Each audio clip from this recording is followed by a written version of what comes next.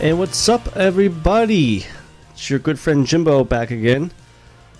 After a 2-week layoff, these past 2 weeks.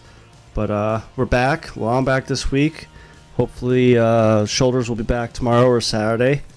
I was gone away because kind of got married this past weekend in the nice 98-degree weather that the heat index was like 108 and sweating our asses off, but we were troopers out there. Our good friend King was part of my wedding, and poor guy, I mean, really thought he was gonna pass out a couple times, but he toughed it out, and he was a trooper. But that's kind of why we didn't do a show the past 2 weeks. I know the last time we had a show, I said about trying to do a best of, but just a hectic week to try to get everything done. But we're back. We're going to be able to put more time towards the show and make it better and better for each week for you guys. Before we jump into the show, do me a favor, head over to Twitter, follow the show at ST Sports Podcast, follow my personal account at Jimbo ST Sports, head over to Facebook, like and share our page, head over to YouTube. You can like and share our YouTube channel there, and every show that we have always ends up on there. So if you don't want to listen to us on iTunes or TuneIn or Google Play, wherever you find us, just head over there. Put on a PlayStation or whatever you want to do, and you can listen to us. But so kicking off the show, it just came out earlier today. A second boxer actually passed away this week from this past weekend's fights that were on. And it's starting to spark some debate of how can boxing stop this. Now today, Argentina boxer Hugo Santillan, and that's the sad part, is he was 23, passed away due to injuries he sustained from this past Saturday's fight. And then earlier this week, Russian boxer Maxim Dadyshev died Tuesday from similar injuries. And I've seen a couple people say, maybe one route that the boxing could go is training the officials a little bit better of telltale signs of, this guy's taking too much damage, we gotta stop this type thing. As far as the Russian boxer that passed away on Tuesday, video came out of his coach pleading with him after the one round, saying, I gotta call this fight, you're taking too much damage. And you could train these officials all you want, but when it comes to brain damage, I mean, some of these fighters don't pass away till days after, and they seem fine up until that last day. If you guys followed Chris Lieb in his UFC days, I mean, there was a lot of fights that he looked out on his feet, and I mean, he's still fighting with bare knuckle boxing now. So I'm sure there's got to be a way to figure this all out and stop these boxers from pushing themselves too far to the point of death. It just seems like there's a lot more boxers dying nowadays due to fights. And I know a couple times me and Shoulders talked about, comparing boxing to bare knuckle. Why is bare knuckle a little more safer than boxing? And if you really, I was thinking about it today, if you think about, with boxing, you have heavier gloves, which are thicker compared to mixed martial arts gloves. So they're throwing more power into them. Now, yes, there's more padding, but it's still hitting you as hard. And then when you drop it all the way down to bare knuckle, they're only throwing up, the smart ones that don't break their knuckles or wrists. They're only throwing like 50% power. And as of now, there's been no deaths from bare knuckle since it came back. It's the safer of the three sports. It's a shame that we don't know how to fix this problem. Now you know you could do all the science tests or experiments that you want, but at some point, you know, we gotta figure this out.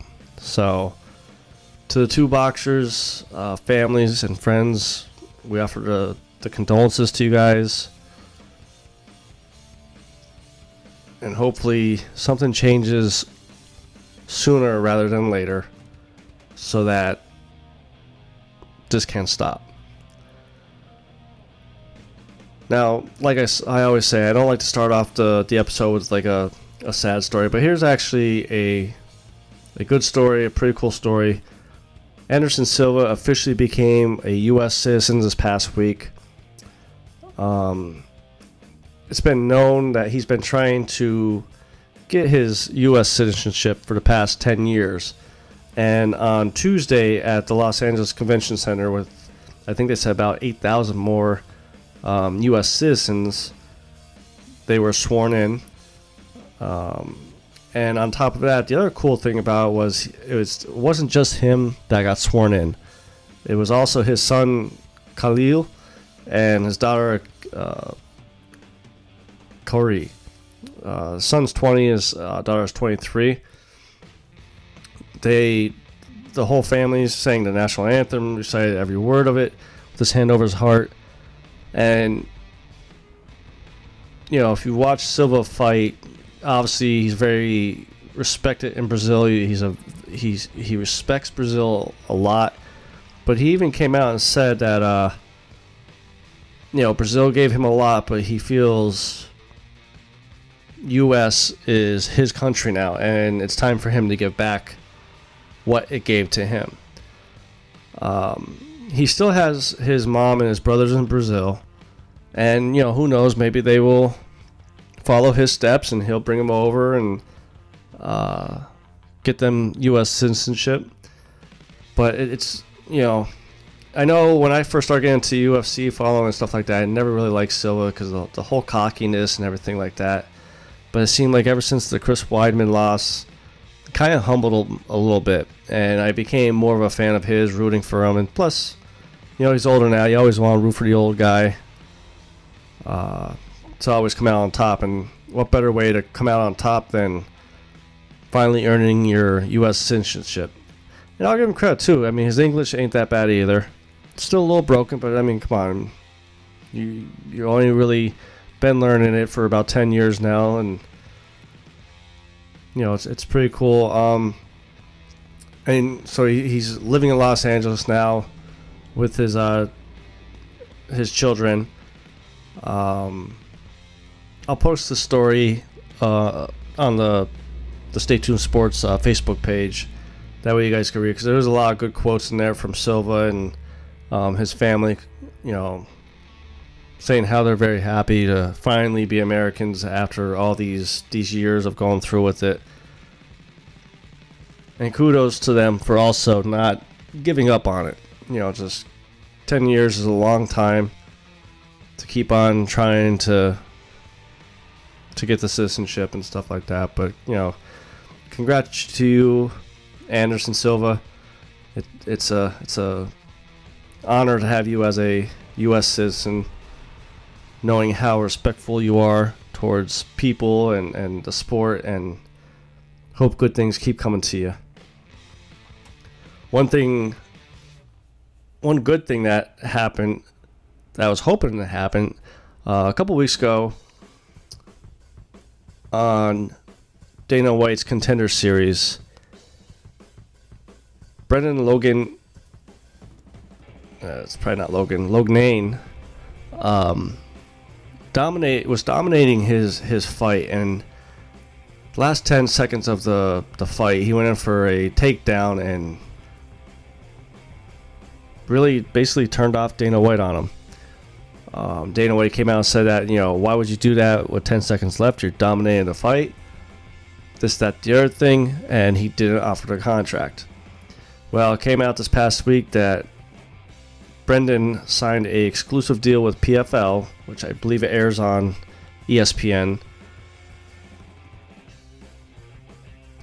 He's going to enter their tournament, I believe, later this year, but he's actually going to be debuting this October, just as a, I guess, in a way, a warm-up fight.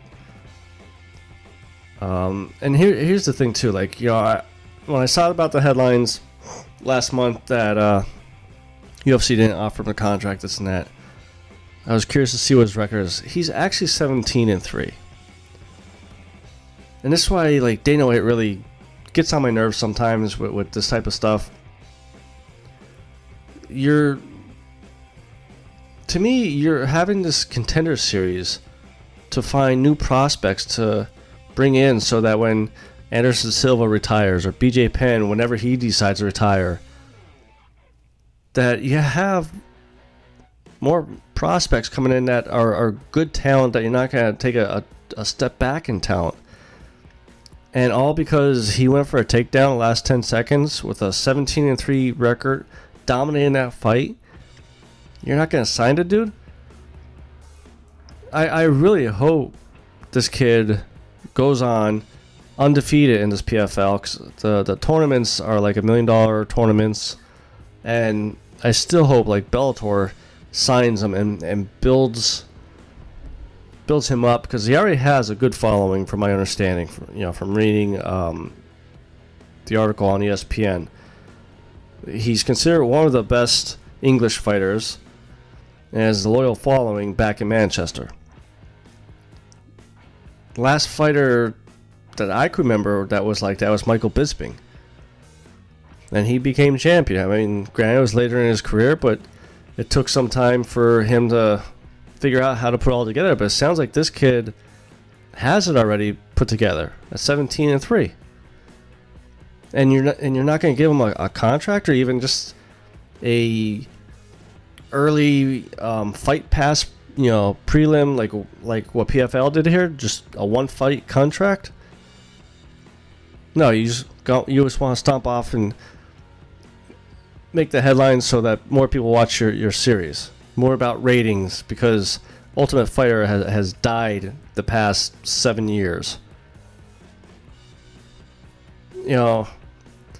And speaking of Dana, he came out today too, also talking about the whole Jon Jones incident that is going on right now. So kind of leading into that story, Mr. Jon Jones is back in the news and being charged with battery stemming to a incident back in April at a strip club. Reports are that he was there with his brothers, Arthur and Chandler, who are NFL football players, veterans. And he's being accused of slapping a cocktail waitress in her private area, pulling her down to his lap and kissing her neck, as well as putting her in a chokehold and picking her up off the ground. Even though she told him, basically, stop, don't do that. And he kept doing it. Like, he thinks he's above the law. And just when I thought maybe he's turned the corner, because he went, 2 fights without having any drug incidences or breaking the law or anything like that, he goes and has this. Now, Dana White came out today and someone asked him about all these instances, and he's like, basically, with all these, by this point in Jones's career, Dana White is numb to all these incidences. Then fire him. Why are you keeping him on the roster? I understand he's one of your bigger pay-per-view sellers. Conor McGregor is one of your bigger pay-per-view sellers. Why do you keep these guys on your roster when you know their pattern of behavior is going to keep going on. I wrote an article this past week on BellyUpSports.com about the consistency of punishments from UFC. They're right up there with the NFL. 2 weeks ago, Tyreek Hill didn't get suspended for the audio that came out, supposedly him beating his son to the point that he ended up getting a broken arm. There's audio out there that he says to his girlfriend, the mother of his child, "You should be afraid of me just like him." But yet, Jimmy Smith of the Ravens basically did the same thing and gets suspended for 4 games a couple years ago. Ezekiel Elliott, video out there. Granted, it was more of a push than like him hitting him, but he said right on the video, "You have something to say?" in an aggressive voice, like he wanted to fight. Does not get suspended. There has to be some type of consistency when it comes to domestic violence or assault cases, whether it's against children, against women, against men. Something's got to give. If you don't want this black cloud, this dark cloud over the UFC, it's about time Dana White and UFC steps up and wakes these guys up. Fired them. Because they're going to keep doing it. Conor McGregor threw a dolly through a bus, injuring 2 fighters that ended up getting put off that card that weekend because of injuries from that. And that lawsuit's still going on between the one fighter and Conor, I believe. I mean, something's got to get done. I mean, going back to this Jon Jones thing, just to give you an example of how this situation escalated, the woman, per the criminal summons, told police, "I just don't want to deal with this person. I think he is a effing piece of shit.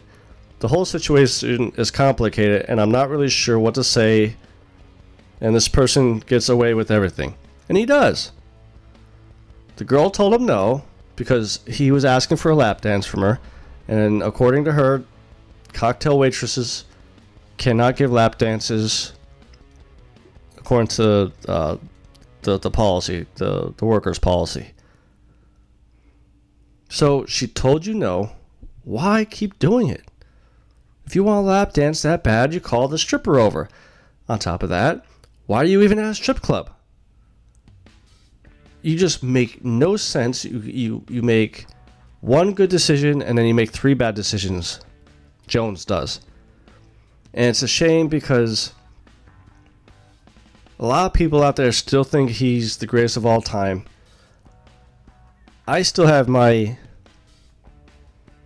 I want to say doubts now, because his past 2 fights weren't overwhelming.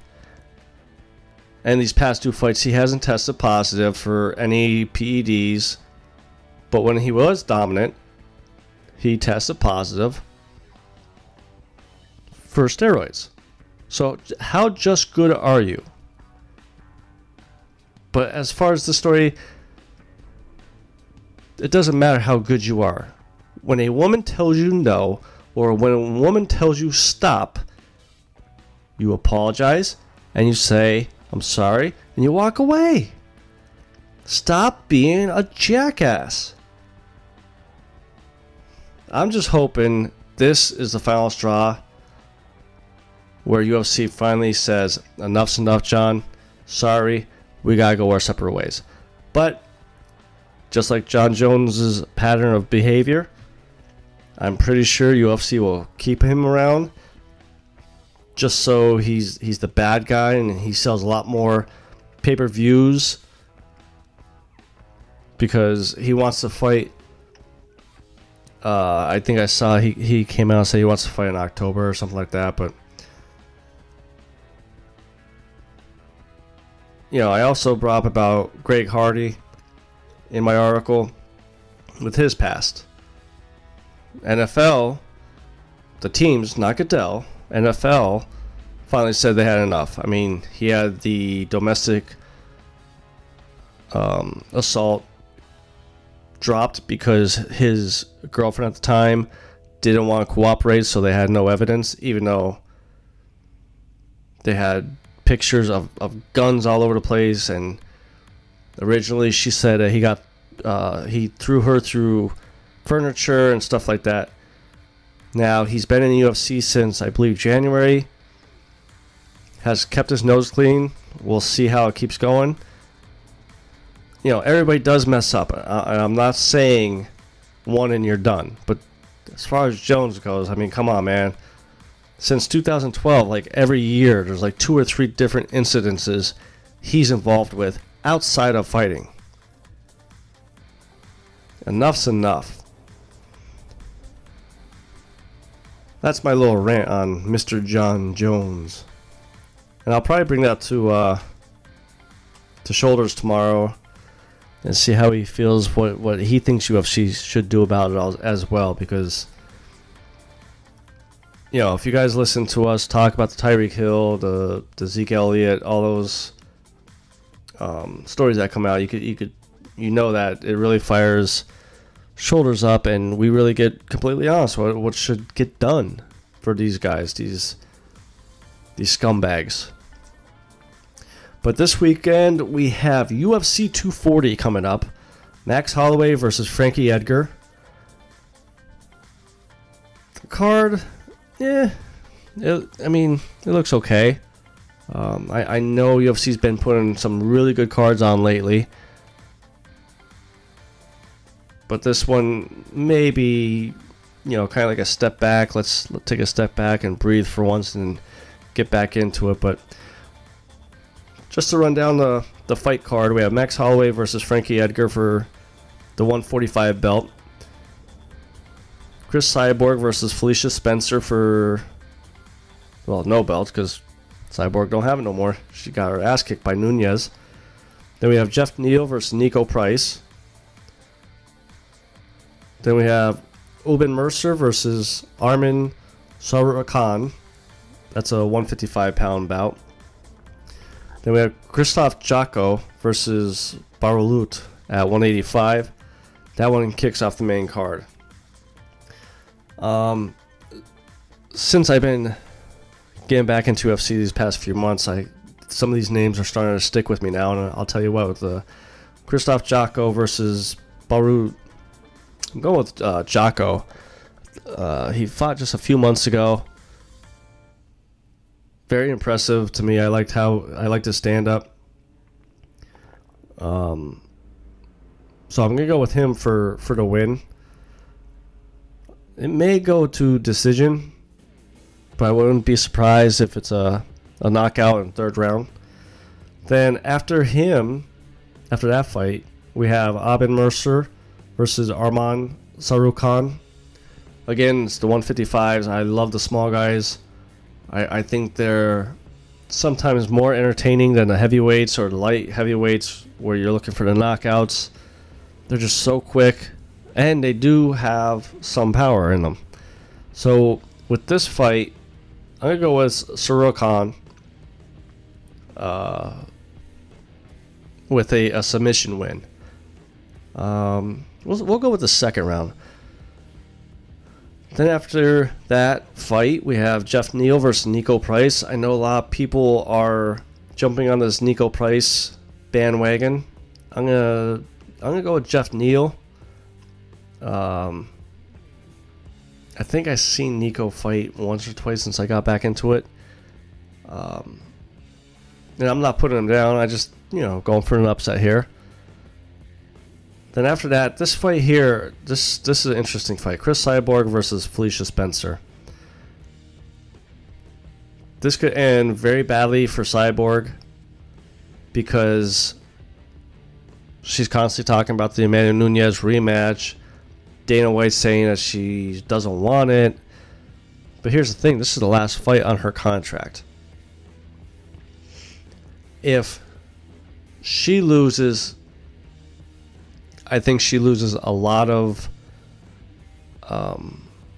leverage for a new contract with whoever she decides to sign with, just because that'll be back-to-back losses. She's a little older now, for the fight game. And Felicia Spencer is an underdog on top of that.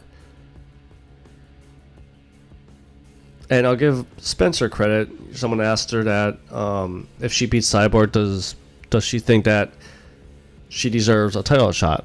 And she said she's not worried about that right now. Cyborg, she's talking about Manny Nunes. And this is what I don't understand about some fighters. Why don't you take it one fight at a time? Don't worry about what the next step is. Get through the first step, then worry about what's next.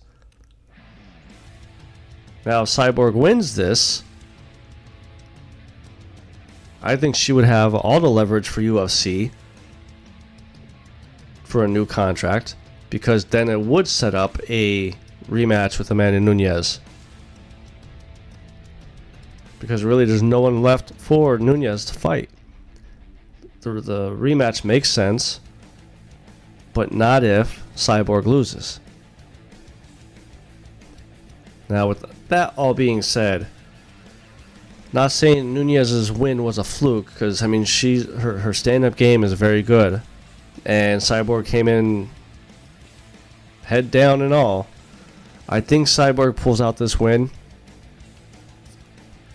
I think it's going to be Cyborg, like an old Cyborg fight, first round knockout. I'm hoping that the Nunes loss kind of re-sparks that fire in her. So I'm going to go with Chris Cyborg with the win. Then with the main event, we have Max Holloway versus Frankie Edgar. It's not that I don't like Edgar. I just don't understand why he's getting all these title shots. It seems like he fights one, loses, fights again, wins. You got a title shot. Max Holloway, very good fighter. He put a hell of a fight on against Dustin Poirier a couple months ago. He's on top right now. He seems like he finally has everything put together, how to pull out these wins against different opponents. And I'm sorry, but I gotta go with him. I could see this being a good fight, though. I could see this going 5 rounds and being a war. But I just can't see how Edgar pulls it out.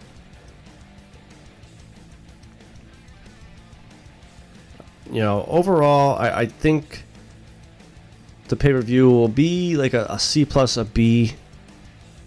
But you never know. I could be wrong, and it could be an A plus. So that's going to be it for this week. Like I said, we'll be back tomorrow or Saturday with Shoulders and myself. Got lots to talk about, a lot of catching up to do in the NFL, hockey, basketball, stuff like that. Yeah, we had the training camps opening up this week, so we're going to talk a lot more football, I think. But before I go, head over to Twitter, follow the show at ST Sports Podcast, follow my personal one at Jimbo ST Sports. Subscribe to us on iTunes, Spotify, Google Play, TuneIn, all those. Head over to YouTube and Facebook, like and share us. Subscribe to them. Till next time, it's your good friend Jimbo, signing out.